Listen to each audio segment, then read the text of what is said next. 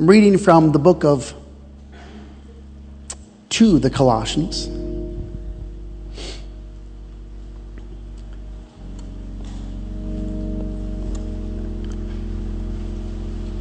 I read from the closing remarks, the last chapter. It's the closing remarks of the Apostle Paul. He writes the book. He writes it to the church of Colossia. He writes to combat several errors that were occurring among the congregation there. Essentially, Paul will tell them that all they ever need is the Lord. Everything that they need is found in Christ Jesus. And then from our understanding, even in the Word, the founder of the church in the city of Colossae was Epaphras. Of course, his name is lost in the annals of biblical history. It's a difficult name to pronounce and doesn't hold much appeal. But Paul is writing from a prison cell in Rome. And in prison, Paul is giving instruction and direction to the people in a city that some say he never visited. Now, before I read, just notice the company that Paul kept. Is everybody with me now? The company that Paul kept in this moment in a Roman prison cell, they are made known at the end of this letter. They are men of great importance. And we read from the Word, Colossians chapter 4, and just a handful of verses.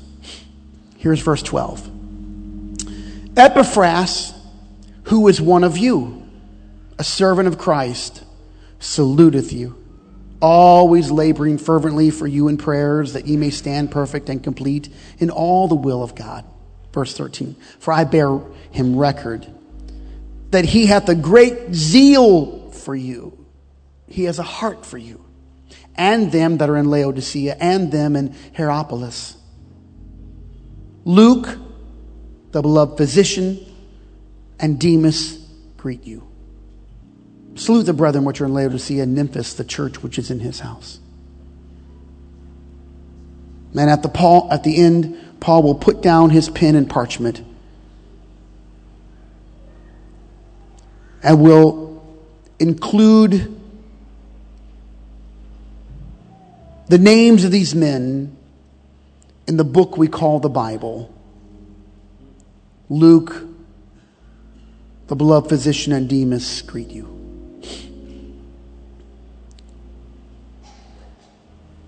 I preach tonight in hopes of a church disposition.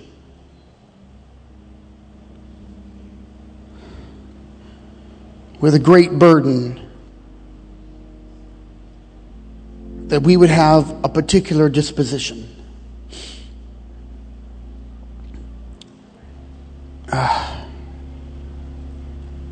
I've waited for many months to get to this night tonight.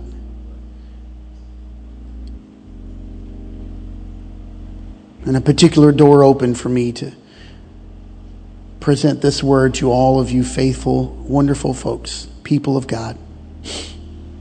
So I pray, Father, let the word be sown in the hearts of the people who hear it. Let all the hearers hear. I pray, Lord, that your word would fall on receptive ears, spirits that embrace it. I pray for the church, this family, this particular family, on the corner of Chamberlain and Wabash, that this particular fellowship would have a disposition. Let it be of you.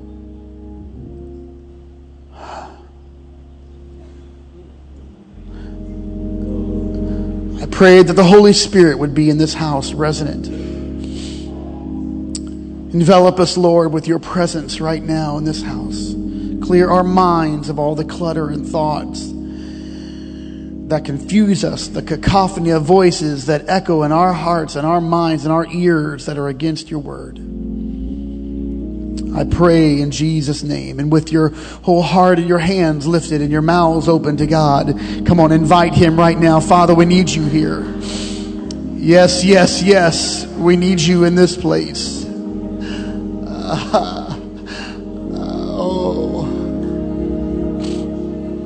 Oh.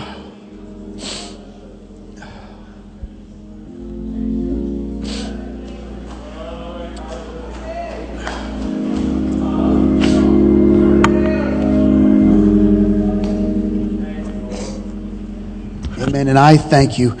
Why don't we just praise Him for a moment before we're seated? Just speak out praises to God. I love you. I magnify you. I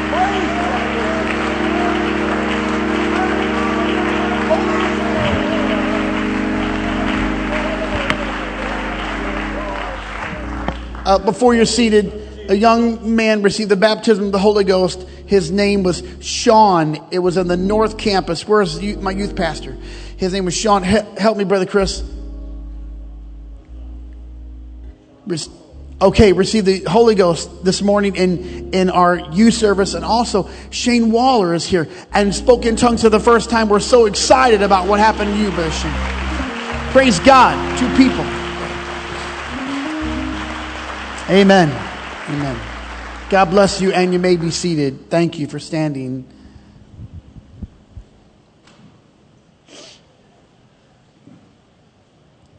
In the early days, not so early, but in our early days,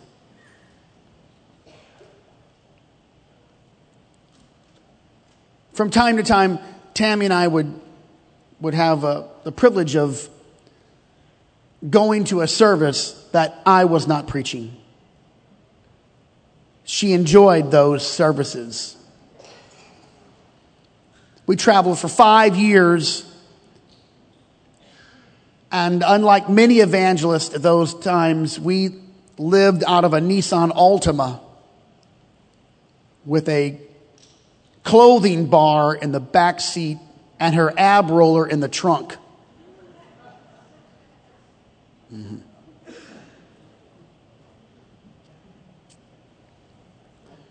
One year, Pastor Stark in Columbus, Ohio, invited Billy Cole to come and teach. And so, on a cold winter's night, a handful of people joined in that big sanctuary in 38 Greenwood and listened to Billy Cole teach. He taught profound lessons.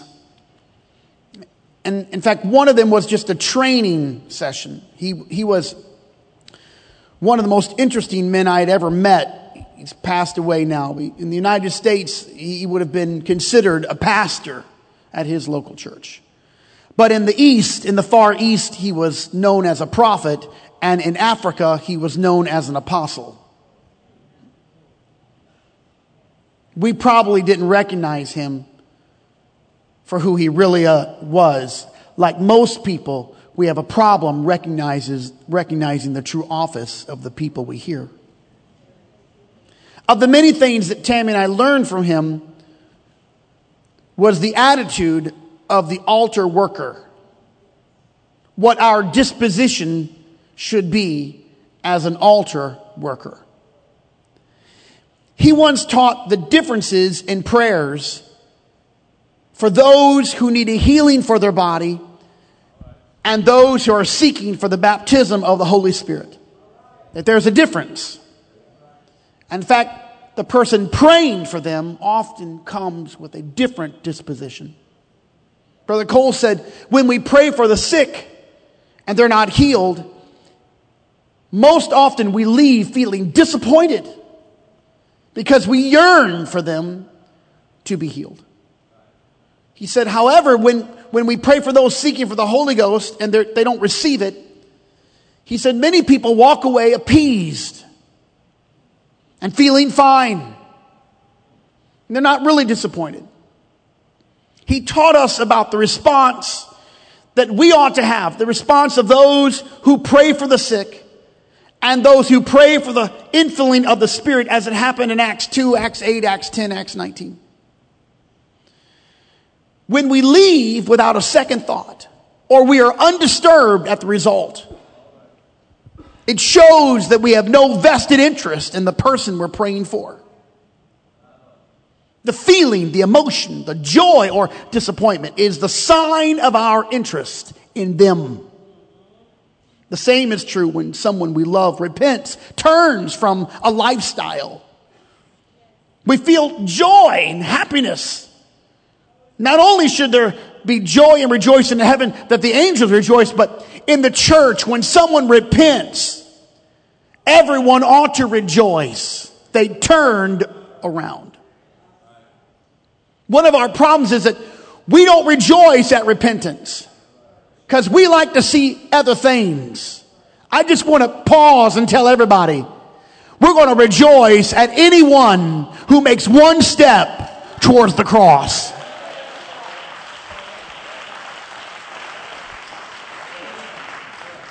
In fact, if you are here tonight, I'm rejoicing because you got here tonight.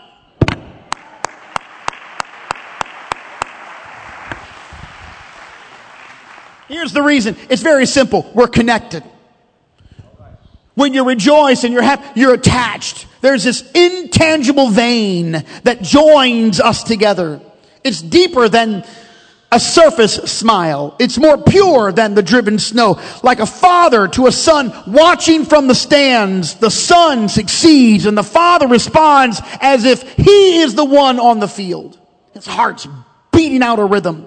He cannot separate himself from his son because he is vested. All the years of pitch and catch. Or maybe another son, maybe another scenario made of study and some science or mathematics, of teaching, talking, culminating in the moment of delivery, a graduation, a recognition of achievement. The reason why we swell up with pride is because we're vested. Gives rise to peak emotions and speaks of personal sacrifices, even forfeiture. Vested. Because when you're vested, you have to have a stake in the game. You're giving up something for the sake of someone else. And it's an attachment that words cannot fully explain or describe. But it also can drive you into the darkest of places. It's what drove the prophet Samuel to the lowest of lows as he heard the forlorn desire of the people of Israel. He had led them so proficiently, Samuel had, with passion and devotion. But at the end, they said to Samuel, "Give us a king." Here's the word. But the thing displeased Samuel when they said, "Give us a king to judge us." And Samuel prayed unto the Lord. And the Lord said unto Samuel, "Hearken unto the voice of the people, and all that they say unto thee. They've not rejected you, but they've rejected me, that I should not reign over them." God said it was against him, but Samuel was still hurt.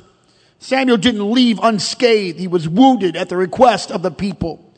Regardless of God's consoling words about rejection and the ownership of such, Samuel himself felt rejected, and nothing would change that fact. The reason was simple. Samuel was vested. He had led them out of darkness. He was there with them as they marched against their enemies. He was not only their minister, but he was one of them.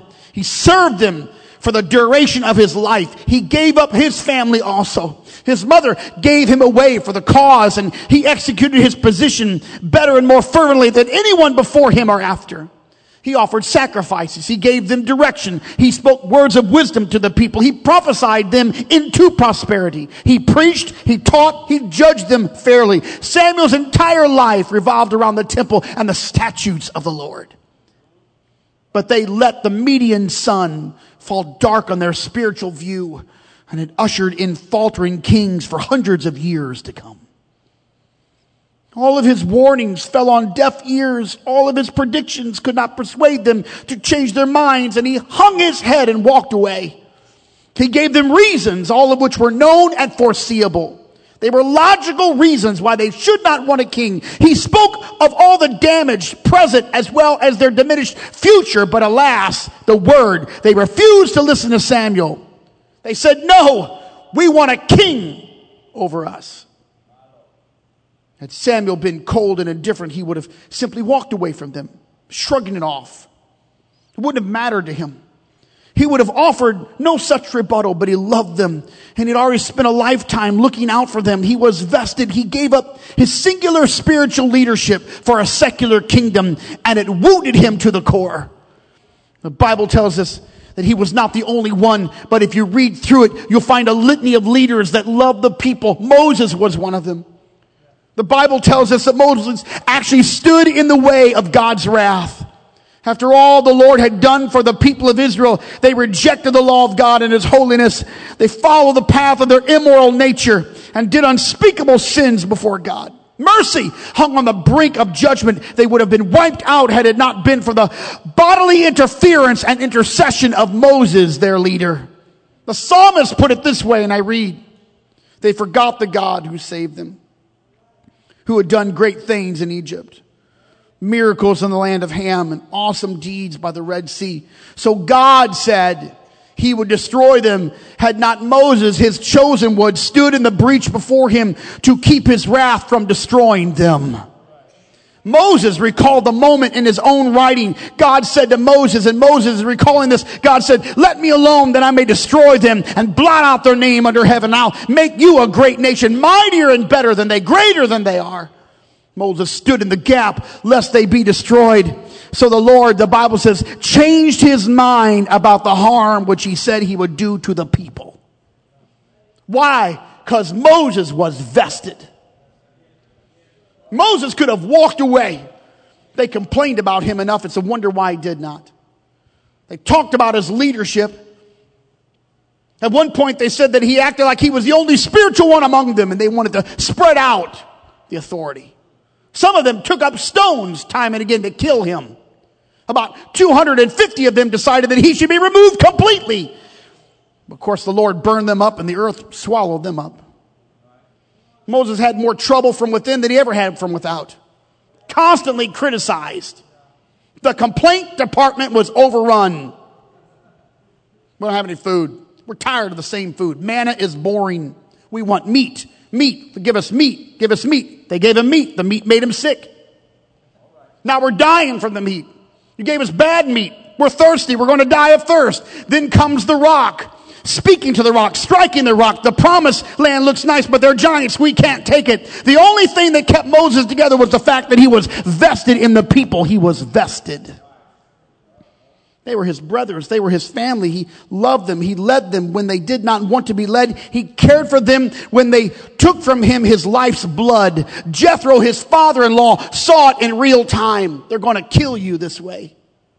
And when God wanted to include more leaders, not everyone was happy about it. God said, I'm going to give your spirit to 70 other men. But Moses, he had to rebut some of them that withstood him. And Moses said, would God that all of his people were prophets. Moses wasn't jealous. He wasn't a narcissistic leader. He didn't think it was all about him. He wanted the best for the people. He wanted them to be prophets themselves. He wanted them to live in the land that flowed with milk and honey. He even laid his hands on Joshua when he knew he wasn't going to lead them there. And he anointed Joshua and told all the people, this is your leader. No hint of bitterness or anger or regret, because Moses was a vested leader. It was personal and it showed. That's what happens when you meet a real shepherd. Real shepherds think about the people. They think about getting them where God wants them to be. It's not a job with a punch card.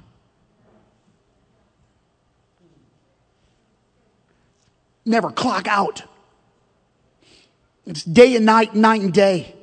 It's in the afternoon. It's on a plane. It's walking through a shopping center. It's at an amusement park. It's at a dinner. It's at coffee. It's vested. It never, ever, ever, ever, ever goes away. It's on the mind day and night like an imprint, a tattoo on the brain, the people. It's a conflicting and a restraint of the heart. It's vested. What I do is not a cold transaction. What we're doing here is not a cold and indifferent transaction. And anyone who says that the shepherd should just let things roll off his back is oblivious to the intangible vein of connection. There is no joy ever in the backslider. There is no reprieve even from those who cause trouble. It's always painful. And there's no joy greater than seeing faithful people enter the house of God to serve, young people becoming pillars in the church. There's no greater joy than that. The growth of the individual is the prize, not the number in the congregation. The depth of spirituality is the reward, not the height of material success. Cars and clothes and houses and land and money make no difference. Especially if the people are immoral. Buildings don't qualify a man. Property doesn't make someone anointed. It's the investment in the Spirit of God where people's lives are changed and the Holy Ghost can have his free reign. And I'm just one of thousands who know it. Samuel knew it, and Moses lived it. Jesus cried over Jerusalem and said, "Oh, Jerusalem, Jerusalem, I would have gathered you like a hen gathers her brood, but you wouldn't let me." And Paul, who at the moment of his imprisonment writes about the knowledge of the coming days. He's sitting with two of his most trusted men, Luke and Demas. They are men of high honor and anointing. They suffer with him. They work with him. They labor with him. They are men of prayer. They are men of sacrifice. They see the cost of the gospel and all that it entails. How the Pharisees seek to do them harm on one hand, and while the Roman Empire measures out their lives in minutes. And I wish I could describe them in full, but there's so much work they have to do. Luke was there with Jesus, but Paul had to hear the stories, and Demas was one with them. I wish I could just leave those two men in their place. I wish that was it. I wish that Epaphras was the only glaring name leaping from the verses of Paul's letter to the Colossian church. But there is another name that cuts to the heart. And it's not Luke and it's not Epaphras. It's Demas. Demas won't stay in the room with Paul. I don't know why, but he's not going to say something that's happening to Demas. Something that has happened has conflicted him, of the which is kept from us. It's like a death. Paul will look into the abyss of lost disciples that once labored with him, that sacrificed with him, that prayed those late night prayers, that went through the streets, that sat in the prison cells with him. For the day will come when Paul will give a report, a sad report, to his beloved apprentice Timothy, and he'll write of his beloved friend Demas. He's telling Timothy about it when he writes, and I quote from 2 Timothy, "For Demas hath forsaken me, having loved this present world, and he went to Thessalonica." You ought to notice the words. Even after every translation is given, every iteration and meaning, they remain true to form. Demas hath forsaken me. Not God, not the church, not his family or the truth or the doctrines of old. Paul took the loss of Demas personally. It was a personal loss. So anybody who shrugs it off before you toss out some minimal condolence of the backslider who loved this present world, and we should just let it be. Just know that when you're vested, it's a cut to the heart and a death. That's right. I know they left God.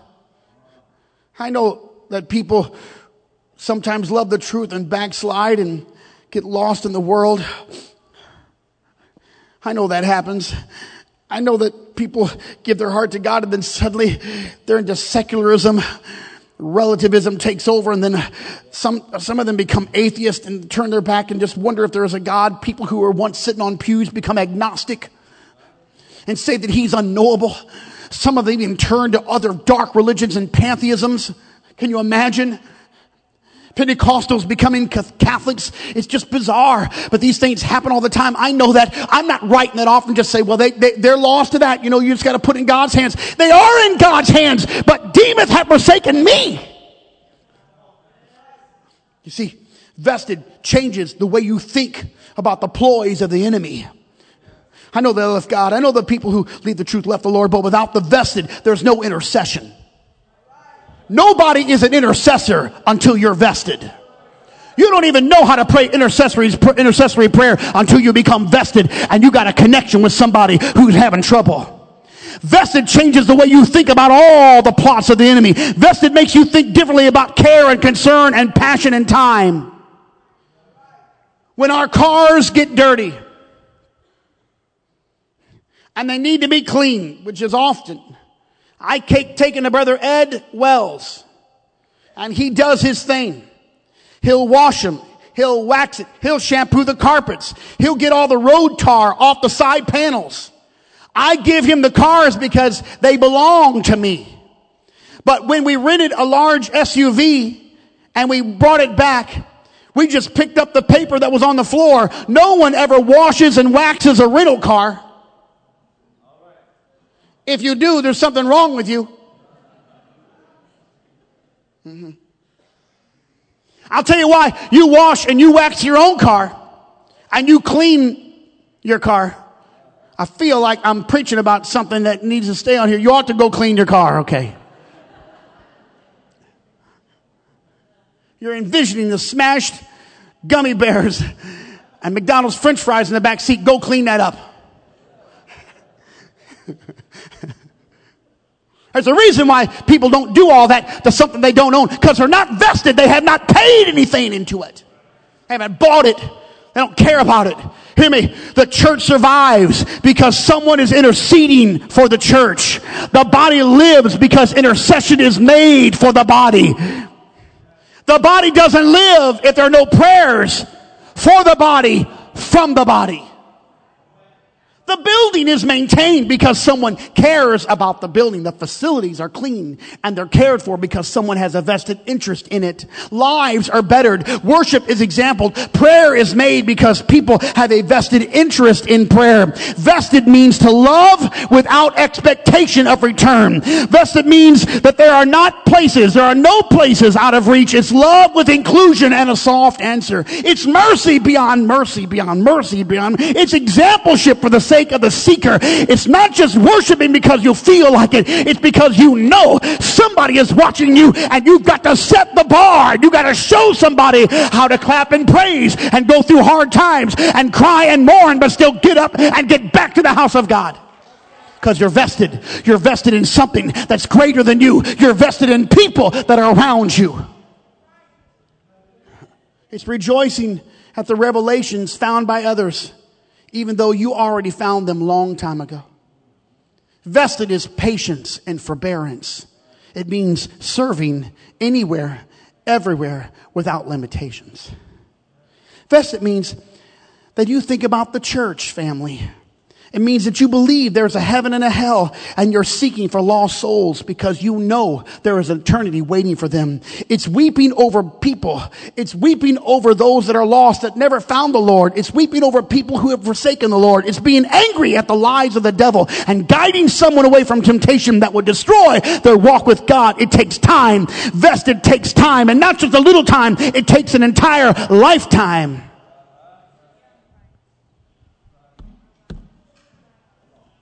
And I hold in my hand a framed page of lyrics. It was the favorite song of one of our new converts a few years ago. He didn't leave me the way he found me. He didn't leave me to die in my sin, but he filled me with his Holy Spirit. And now I'm a brand new man. Her name is at the bottom, and there's a particular date. Tammy had it made for her because she said to Tammy, she said, I received a baptismal certificate when I was baptized in the water, but when I received the Holy Ghost, I didn't get a certificate. And Tammy said, I'm going to make you one. So Tammy made it. At the bottom here is her name. It's the date when she received the baptism of the Holy Ghost. But our young convert had a lot of trouble in her life. She was abused and she abused. She was in and out of jail a lot. Sometimes she was addicted and sometimes she was sober. I could never tell. Some of you knew. I couldn't tell. Sometimes she cried for God, and sometimes she just cried because her life was miserable. She came to church, and she'd come to the altar, She finally found a shawl and put it over her sleeveless dress because she said to me, Pastor, I don't want to bother people. I've got so many tattoos. I said, it's okay.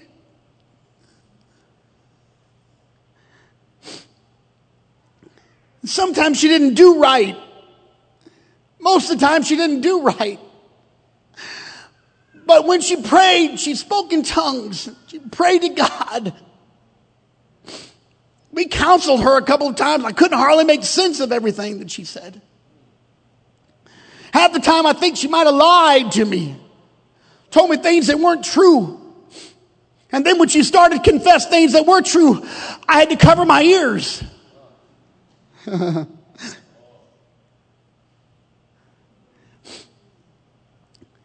Then she had more trouble and probably shouldn't even be around a lot of people, but she called me and said, can I come back to church? I said, of course. We worked it out. We worked out a plan. But despite her best efforts, we lost sight of her again.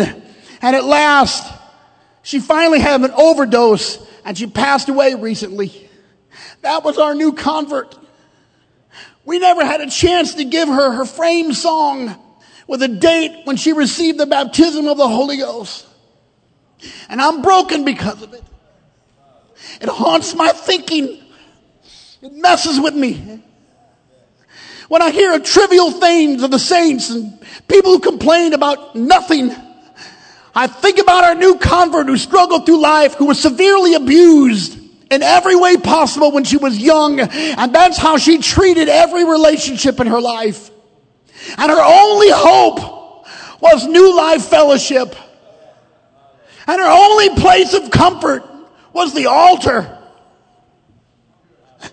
And she said, he wouldn't leave me the way he found me. I just want to remember when I got the Holy Ghost.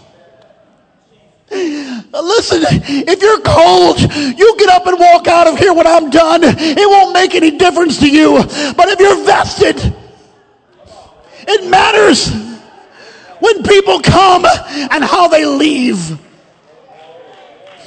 If you're not vested, you won't have a burden. You won't have remorse. And when they're not healed, you just walk away and say, well, I guess they didn't have the faith. But when they're not healed, you ought to hang your head like Brother Cole said. And you ought to say to yourself, I just got to pray. I got to seek God. I'm not taking comfort in a prayer that's unanswered. And I can't put the blame on somebody else. I take responsibility for every person who's heard the word of God. But somehow I fell short. Something about me caused them to lose faith, and it grinds me day and night. I don't want to end up at a pulpiteer. I'm not a pulpiteer. I don't want to get paid for what I'm doing. I don't want to come up and put on a show. I don't want to sing songs to lyrics and clap my hands and smile and act like everything's okay. Now when my heart is breaking inside and I look around and I see people that are missing from the church tonight and I wonder, where are they? What's going on in their life? What did we do wrong?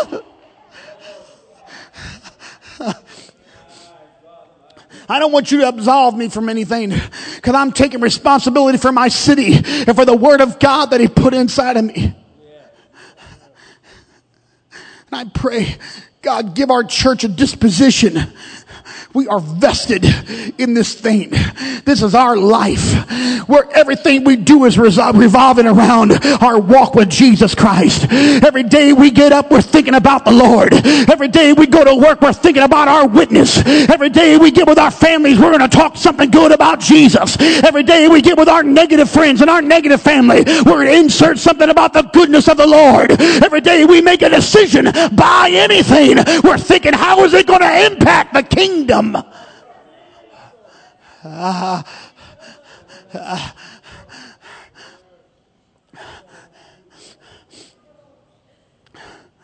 Some kids lived in some apartments back here behind the church, on the other side, rather, over there. I didn't really know all their names until one day Bill and Angie was giving out some food, and they had boxes of cereal. And the two younger ones wanted to get some boxes of cereal. And the oldest sister, Sassy, she said to the younger one, she said, "Oh no, we can't have all of that. You leave it for someone else. They were so hungry." Well, the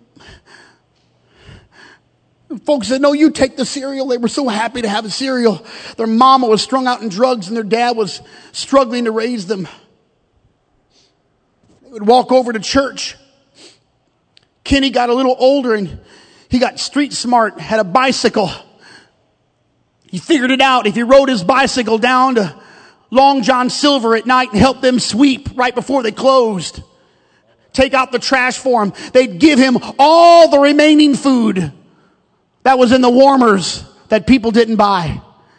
And he'd smile every time he came back, riding his bicycle with bags of food. And they'd all sit down, the three of them, and they'd eat all the food.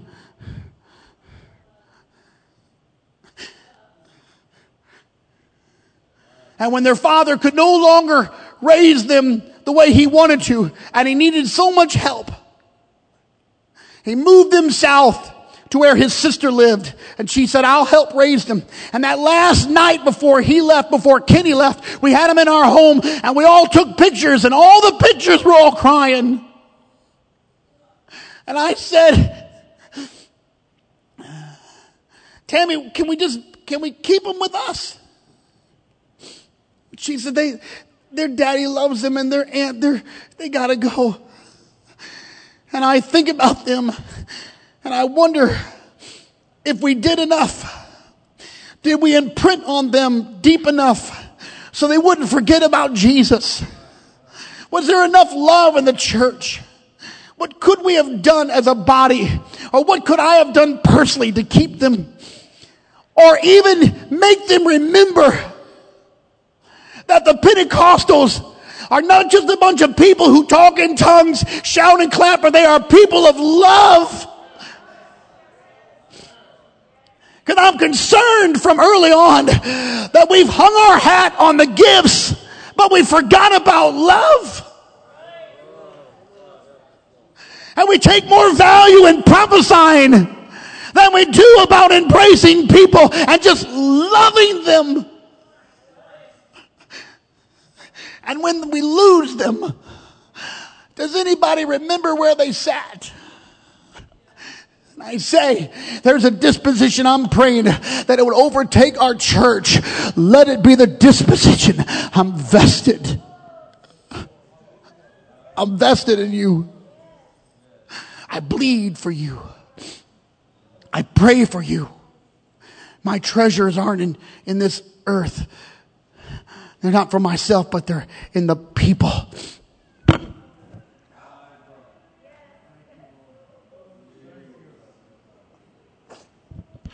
I don't know how many sad verses are in the Bible.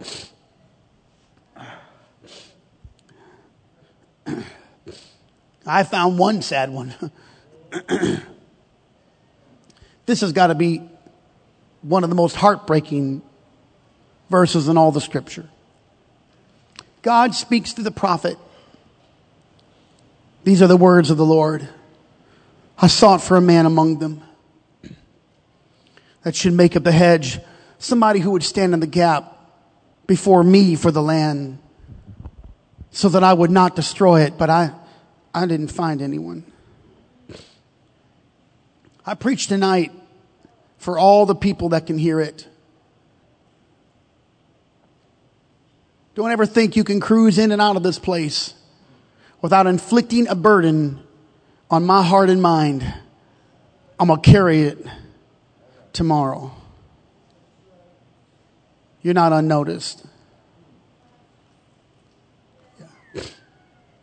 I preach tonight for a disposition, and if so be, a disposition change for all the church. If one person has left this house and you know they're struggling in their life, you take on their name and you pray that God would save them. And if one person in this place is seeking for the Holy Spirit, you pray like there's nothing else in this life that ever matters. And if one person who is struggling with sickness or disease, and you go up to them and you pray for them, you don't pray some patty cake prayer, some little recital. You get a hold of God, the throne of grace. You plead the blood of Jesus like it is your best friend, your loved one, your wife, or your son, your daughter. You speak against every dominion and every power that's facing their lives, and you rebuke the hand of the enemy out of them. You pray the stripes of Jesus Christ that he put on his back would be applied to their life right now. When you lay hands on somebody, you don't play freeze tag. You put your hand on them and you pray in the name of Jesus, because you are vested in them. And when you think about young people and young married people and people that are new in the church, you don't think about yourself. You think about the impact that you're making on their lives. I'm talking about a disposition change. And if we ever got a disposition change and got vested in one another, no telling what could happen. We've got to have love and inclusion. It takes time. And I'm already failing. I've already failed. Because the best I can do is pray for a few. The best I can do is have a few conversations every day. That's the best I could do. But I wonder what would happen if the whole church had those conversations. We all prayed the prayer of faith. We all said, you're going to make it. You're not going to quit. You're not going down. Come on. I'm going to fight for you. I'm going to pray for you. I'm going to love you. I'm going to bring you back in.